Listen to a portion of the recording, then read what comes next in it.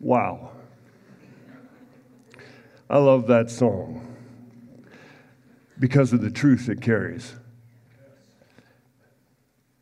And that's what we're talking about today. The incarnation of holy God in the flesh of man. It's a crazy thing to even try and wrap our heads around. What an amazing thing the Lord has done. So, we see the decorations. Praise the Lord, there's a little sun shining through the window today. And it's the Advent season. It's the Advent season. Advent is the anticipated coming, the arrival, finally. That's what that word means. It's the remembrance of the advent of our Lord Jesus Christ into the world with us, like us, for us. As part of our remembrance and waiting, we're considering the person of Christ, all of him. In particular, we're doing that through Philippians 2. We've been preaching through Philippians, and it just so happens that this particular part of the book highlights the very person of Christ and the work of Christ and the incarnation of Christ. Now, last week, Neil focused on the fact that Jesus was and is eternal God. Long before he became a man, he was eternal God. And as I've been thinking about God becoming a man this week, I was struck by the idea that people and even the angels have wondered about the mystery of how this could even be. It's practically inexpressible because it's so difficult to fathom. Last week, we sang a song called Arrival. It's a beautiful song, like the songs we sung today, of praise and worship to Jesus. It tries to describe the incarnation from Christ's perspective. I was reading the lyrics, and if I counted right, the writers used 13 different metaphors or comparisons to try and describe what it was like for Jesus to empty himself of his divine prerogatives and subject himself to the frailties and faults of his sin-stained humanity. There's no simple way to fully express what he's done or why he did it. Now, with that in mind, let's read Philippians 2. We'll read 1 through 11 and consider today the incarnation of Jesus Christ. If you can, please stand with me and we'll read this.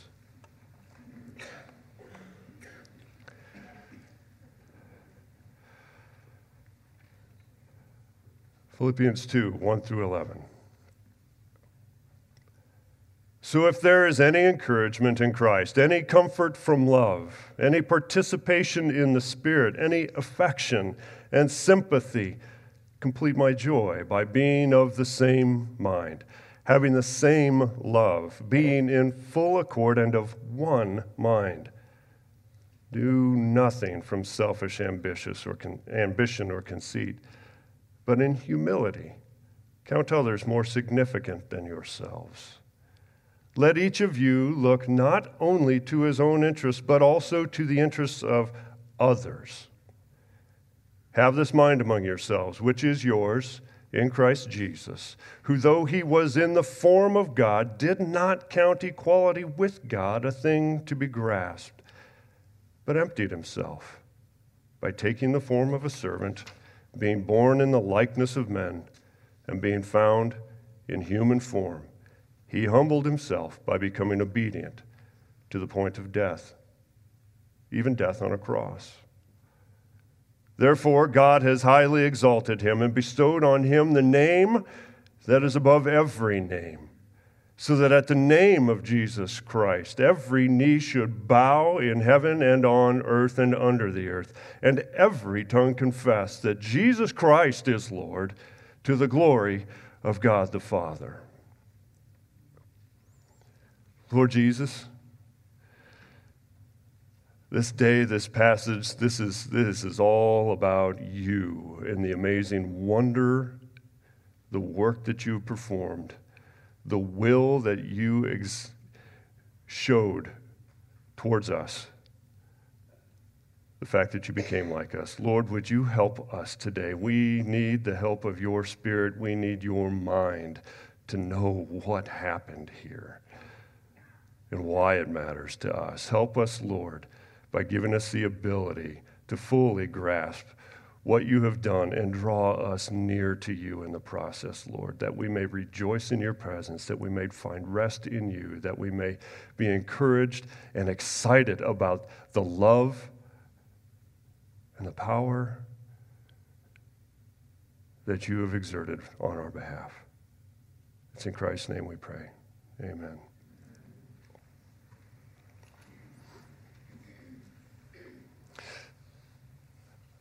This passage makes it clear that Jesus is God before he was a man in the flesh. Like we said last week, Neil covered the fact that Jesus was and is eternal God. I'm not going to cover that ground today. But by necessity, I'll have to touch on it a little bit here and there. So this week, we're going to look into the facts that the very fact that Jesus took on human flesh, and he retains that flesh forevermore. This was not just a in and out kind of a phantasmic kind of thing. When he did this forever.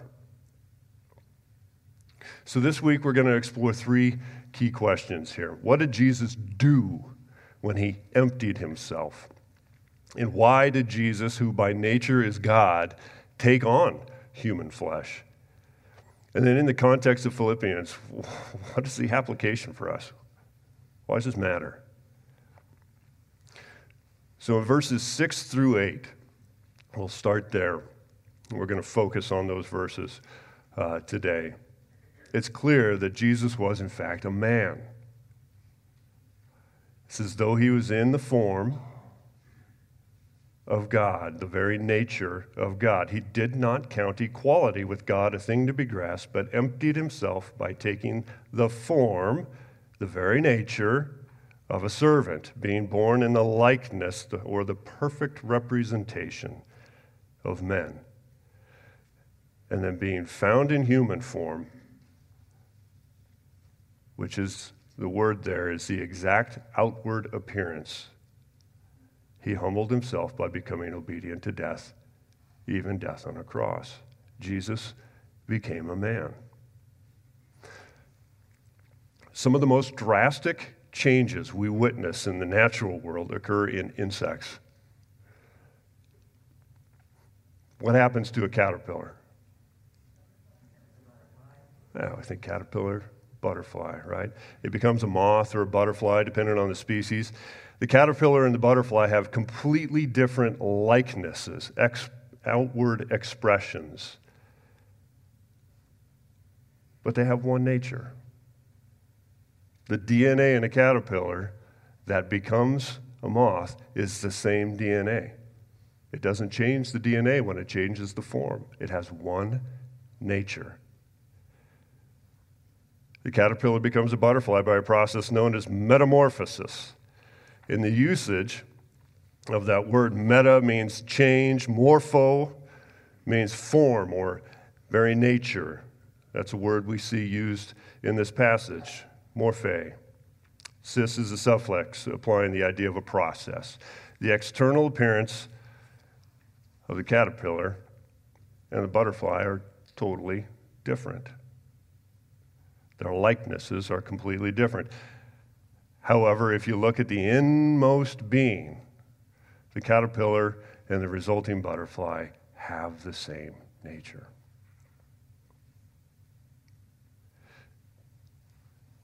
They don't go from one species to another,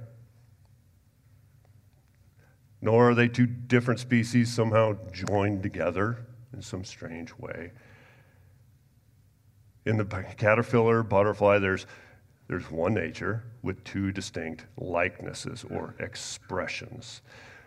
Now, why, you may wonder, am I blathering about caterpillars in the pulpit at Christmas time?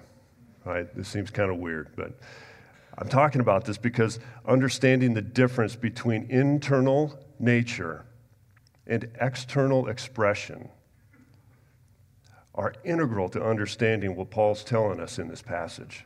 This is crucial for us. Paul's talking about the incarnation of Christ here, and the words he's using are very purposefully chosen to talk about Christ's internal nature and his external expression of that nature. Butterflies just happen to illustrate that really well.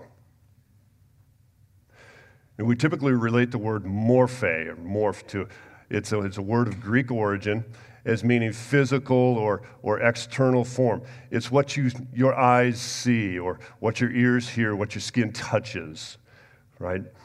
But that's not exactly how Paul uses it here. That's part of it, but that's not exactly how Paul uses it here. Morphe is a word you see translated in multiple ways in English translations of the New Testament.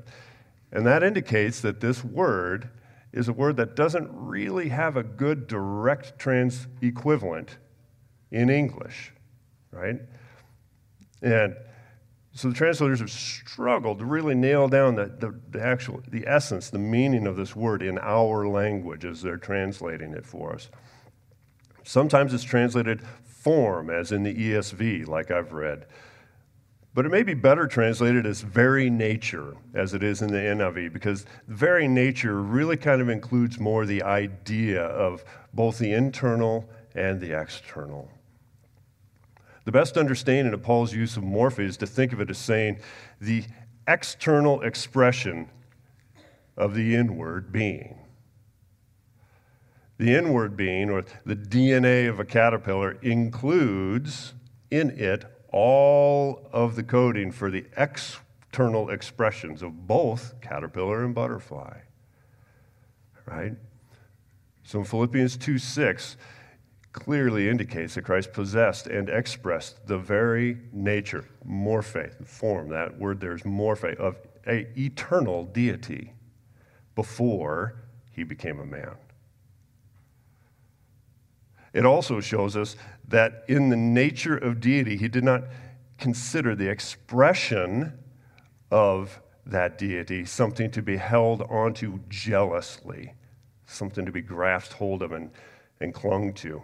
The word selflessness is not literally in that verse, but we can kind of see the essence of it there, can't we? Now, in his word study of Philippians, Kenneth Wuest notes that the way Paul's words are ordered in verse 7 indicates that the taking occurred before the emptying. That shows initiative on the part of Christ. He took on the nature of a bondservant, being physically born in the very likeness of men, which resulted in or required the emptying of self. In order to become a man, he had to empty himself. There's something about the divine expression that could not come into the physical expression. The likeness of flesh does not enjoy the divine desires or prerogatives, not the least of which is to legitimately be glorified for who he is as creator and sustainer. Becoming a man, which is how Jesus externally expresses the nature, the internal nature of a bondservant, required him to set aside his desires and his prerogatives, which is, for him, to set aside self in exchange, for serving others. This is what Paul means by saying that Jesus emptied himself. He set aside his prerogative to express his glory of his own volition for his own sake. You see that?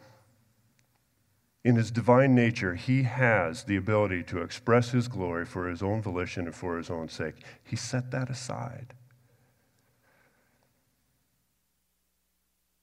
The word translated likeness means that Jesus' flesh was like our flesh. He was born like us. He grew up like us. He learned like us. He gained favor with men and God like us. Jesus got tired and hungry just like us. Jesus bled and died for us. Jesus, though his nature is divine, became a man in the likeness of all men. The morphe, the very nature or form of his divinity, is still entirely present.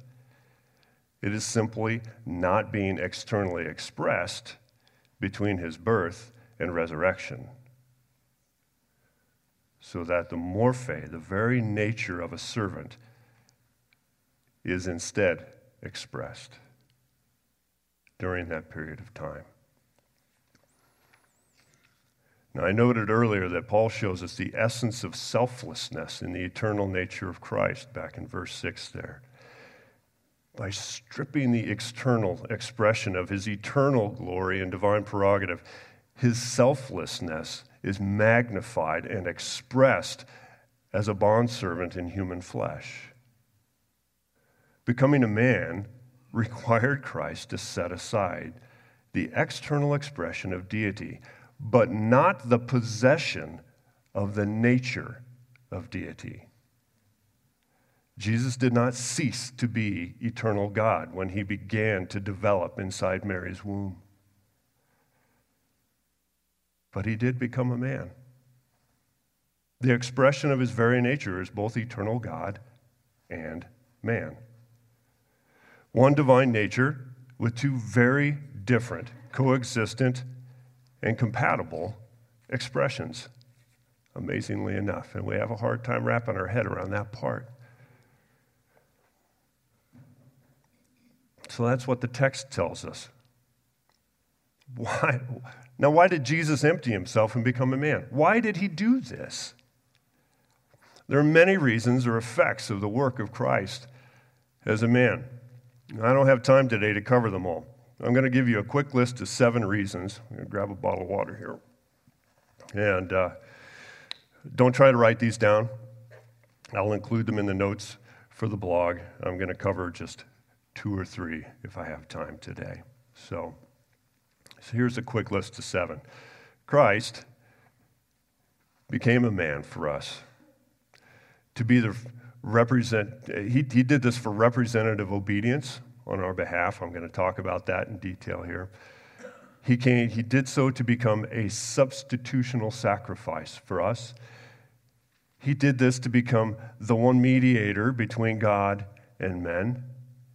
He did it to fulfill God's original purpose for man to rule over creation, to be our example and pattern in life, to be the pattern for our redeemed bodies in the future eternity to come, and to sympathize for us as high priest. This isn't even an exhaustive list. We keep searching the scriptures, you'll find more particular reasons or results of what he has done here. So let's talk about 3 of these in particular. Let's talk about the representative obedience. What does that mean? The first man, Adam, failed. He disobeyed God. And as a consequence, he and all of his descendants, including us, suffer from sin. Paul picks this up in Romans 5:18 through 19. He says, "Then as one man's trespass led to condemnation for all men, so one man's act of righteousness leads to acquittal and life for all men. For as by one man's disobedience many were made sinners, so by one man's obedience many will be made righteous." It's no coincidence that Jesus' first act after being baptized and commissioned by God to lead he's led out into the desert by the Holy Spirit to be tempted by the devil. That's his first act. Did you ever notice that? That's not a coincidence. Obedience to God in the face of temptation was part of the mission.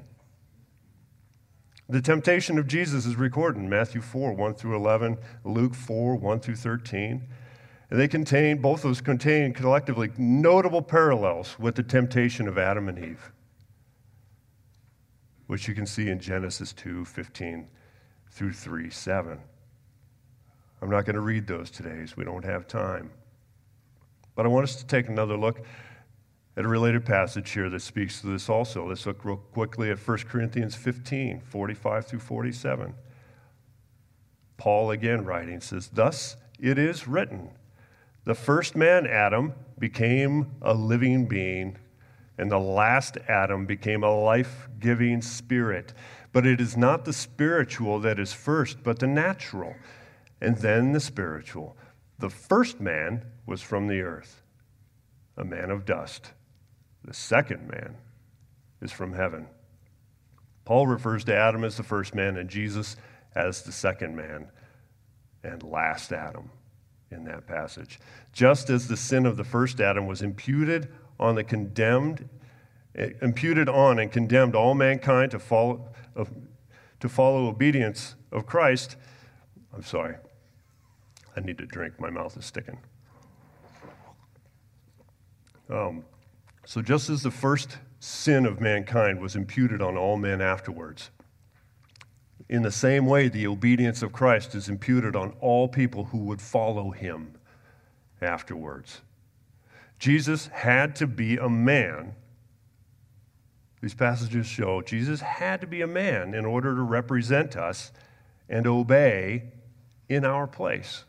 That's representative obedience. And that's part of why he did this. Second, Jesus came to be a substitute sacrifice for us. If Jesus had not been a man, he could not have died in our place and paid the penalty that was due to us. God can't die. God doesn't die. He's eternal. He had to be a man. Hebrews 2, 16 through 17 tells us, "For surely it is not angels that he helps, but he helps the offspring of Abraham. Therefore, he had to be made like his brothers in every respect." Wow. So that, there's a purpose, so that he might become a merciful and faithful high priest in the service of God to make propitiation. There's the substitution. Propitiation for the sins of the people. Romans 8:3 goes on and says, "For what the law was powerless to do because it was weakened by the flesh, God did by sending his own Son in the likeness of sinful flesh to be a sin offering. And so he condemned sin in the flesh." Jesus could not become an angel to help us.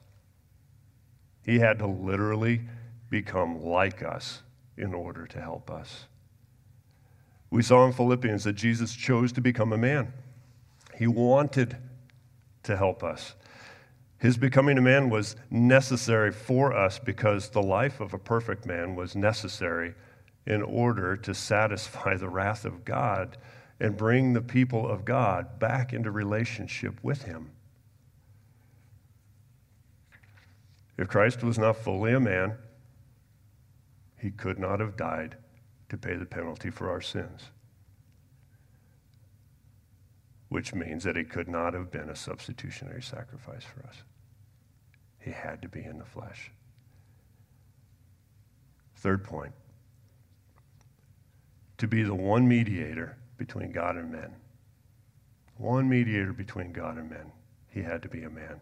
Because our sin alienates us from God, we need someone to come between God and us and bring us back to him. Not someone like us, because someone like us has that sin, right? Somebody that's born just like us, of a man and a woman. We're all born out of the same seed of Adam. We all have that same condemnation. We need someone holy to be that mediator between us and God, to bring us back to him. This is accomplished in Jesus. God our Savior, 1 Timothy chapter 2, verses 4 and 6. God our Savior desires all people to be saved and to come to the knowledge of the truth. For there is one God, and there is one mediator between man and God, the man Christ Jesus, who gave himself as a ransom for all. There's a substitution again, which is the testimony given at the proper time. Jesus had to be a man to fulfill the role of mediator between God and men, because the role is directly associated with giving himself as a ransom. That's the substitutionary sacrifice. You can't separate the two. They're different things, but they're both related. Now, I want you to note in that passage there in Timothy is that the mediator is a communicator. He gives testimony at the proper time. That is, he testifies to God, either for us, if we are found in him, obeying him and believing that he is the Son of God who died and rose for us, or against us if otherwise. He's also the revelation of the truth of salvation in Christ alone to all people. He's communicating to God and to us. He's the mediator between us and God. Those are some of the key particulars that I wanted to look at as far as why Jesus came to do this. I think these are some of the probably the biggest foundational things for us. And they're for us, for our redemption, making us new again, bringing us back into right relationship with the Lord, giving us life, giving us hope. And I've struggled this week and over the last couple of weeks to wrap my head around the central or fundamental application of Christ's incarnation for us. It's for me, it's almost as if it's so huge that the implications of it are so far-reaching. It's hard to wrap words around it and describe it. And as we talked about the idea of Jesus being eternal God, my friend Brandon drew my attention this week to the book of Job. And I want to encourage each of you to read God's speech to Job. Read God's speech to Job in chapters 38 through 41 of that book. And then read Job's response to God in chapter 42, verses 1 through 6. If you want to try and wrap your head around what Jesus emptied himself of, what he set aside in order to express his own divine nature as a bondservant on our behalf, read those chapters and then read a gospel. It's the same God you hear talking in both Job and in the Gospels. It's the same God. He has the same eternal, unchanging, divine nature of the one true God. He laid the foundations of the earth while the angels watched and shouted for joy. He makes the sun rise and set. He waters the land with snow and rain and dew. He has storehouses of hailstones and lightning reserved for days of trouble and war, he says.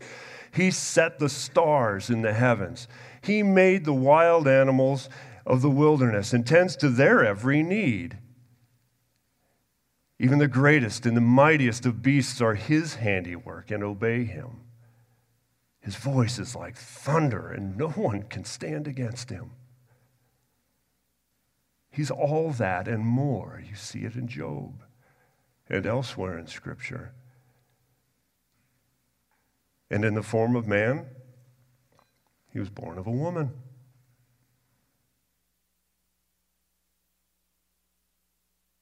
Just like us. He soiled himself as a baby. He suckled at his mother's breast. He learned to talk and walk. He had to flee a maniac who tried to kill him as an infant. He learned to work with bare hands. He served his heavenly Father and his fellow man. His own people constantly tried to lay hands on him, even as he lovingly laid his hands on the least of them. His own townsfolk in Nazareth could only see the man and not the God in him. When he told them the truth, They tried to drive him off a cliff. His own brothers didn't believe he was the Son of God before he died. He had to pay taxes, even to his own temple. He attended church and religious high feast days and obeyed all the law. He washed the feet of his own disciples. He was betrayed and abandoned by his own disciples. He was falsely accused and condemned. He was mocked and beaten. He was crucified to death on a wooden cross. His heavenly Father turned his face away from him while he hung on that cursed tree. His corpse was buried in the ground. Read about it in the Gospels. He was a man. I don't know which to be more in awe of. The expression of divine power and majesty and glory that I see in Job and elsewhere in Scripture, or the expression of divine power that restrained divine power and majesty and glory so that we could know the depths of his divine love and long-suffering and mercy and believe and be saved. I don't know which. And quite frankly, that's probably a false dichotomy because it's both. It's both. They're not two separate gods. It's one God, one nature, two expressions that fully reveal the one nature. It is this, the fullness of God expressed in the complete divine nature and expression in Jesus, that Paul is calling the Philippians to fix their attention on and to conform their mindsets to. If the one and only should determine to stoop so low and give so much in service to you and to me, then surely you and I can set aside our just claims to rights and set aside self in the same nature as him because his Spirit dwells in us, right? And in so doing, think more highly of others than of ourselves. This is what Paul is saying to the Philippian church. There were divisions among them beginning to form. And he said, no, you're dividing because you're thinking of yourselves. That's not the mind of Christ. That's not the expression of Christ to each other or to the world around you. Be of this mindset. In awe of the man and God that we see in Jesus Christ, we can stoop low. Just like him, when he stooped down in the upper room, took off his outer garments, and washed the feet of his disciples who were arguing about who was going to have the higher place in glory. John tells us that knowing from where he came and to where he was going, he set it all aside and he washed their filthy feet. That is the expression of exactly what he did when he came out of heaven and took on the form of flesh, and it's the expression of exactly what he's telling us we need to do. That's the application. I don't have 3 points for you. That's it. It's 1 point, but it's a critical point. Let's pray.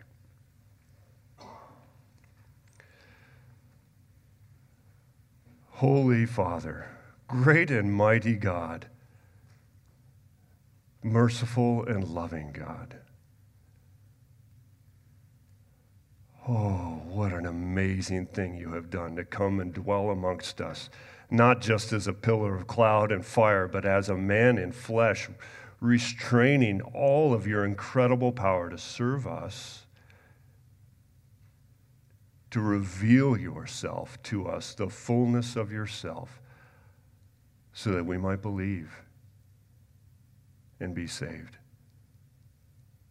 Thank you, Lord, for becoming our sacrifice. Thank you, Lord, for coming into our world and identifying with us, for becoming the perfect comforter, the perfect mediator, the God who really can relate with his creation, who's not afraid to be right in the midst of it, who's unchanged by the creation, but who changes the creation by his mere presence. Lord, would you change us, conform us into the image of your Son, and fill us with the joy of the Holy Spirit as we rejoice in the fact that you have come and that you are coming back again. It's in Christ's name we pray. Amen.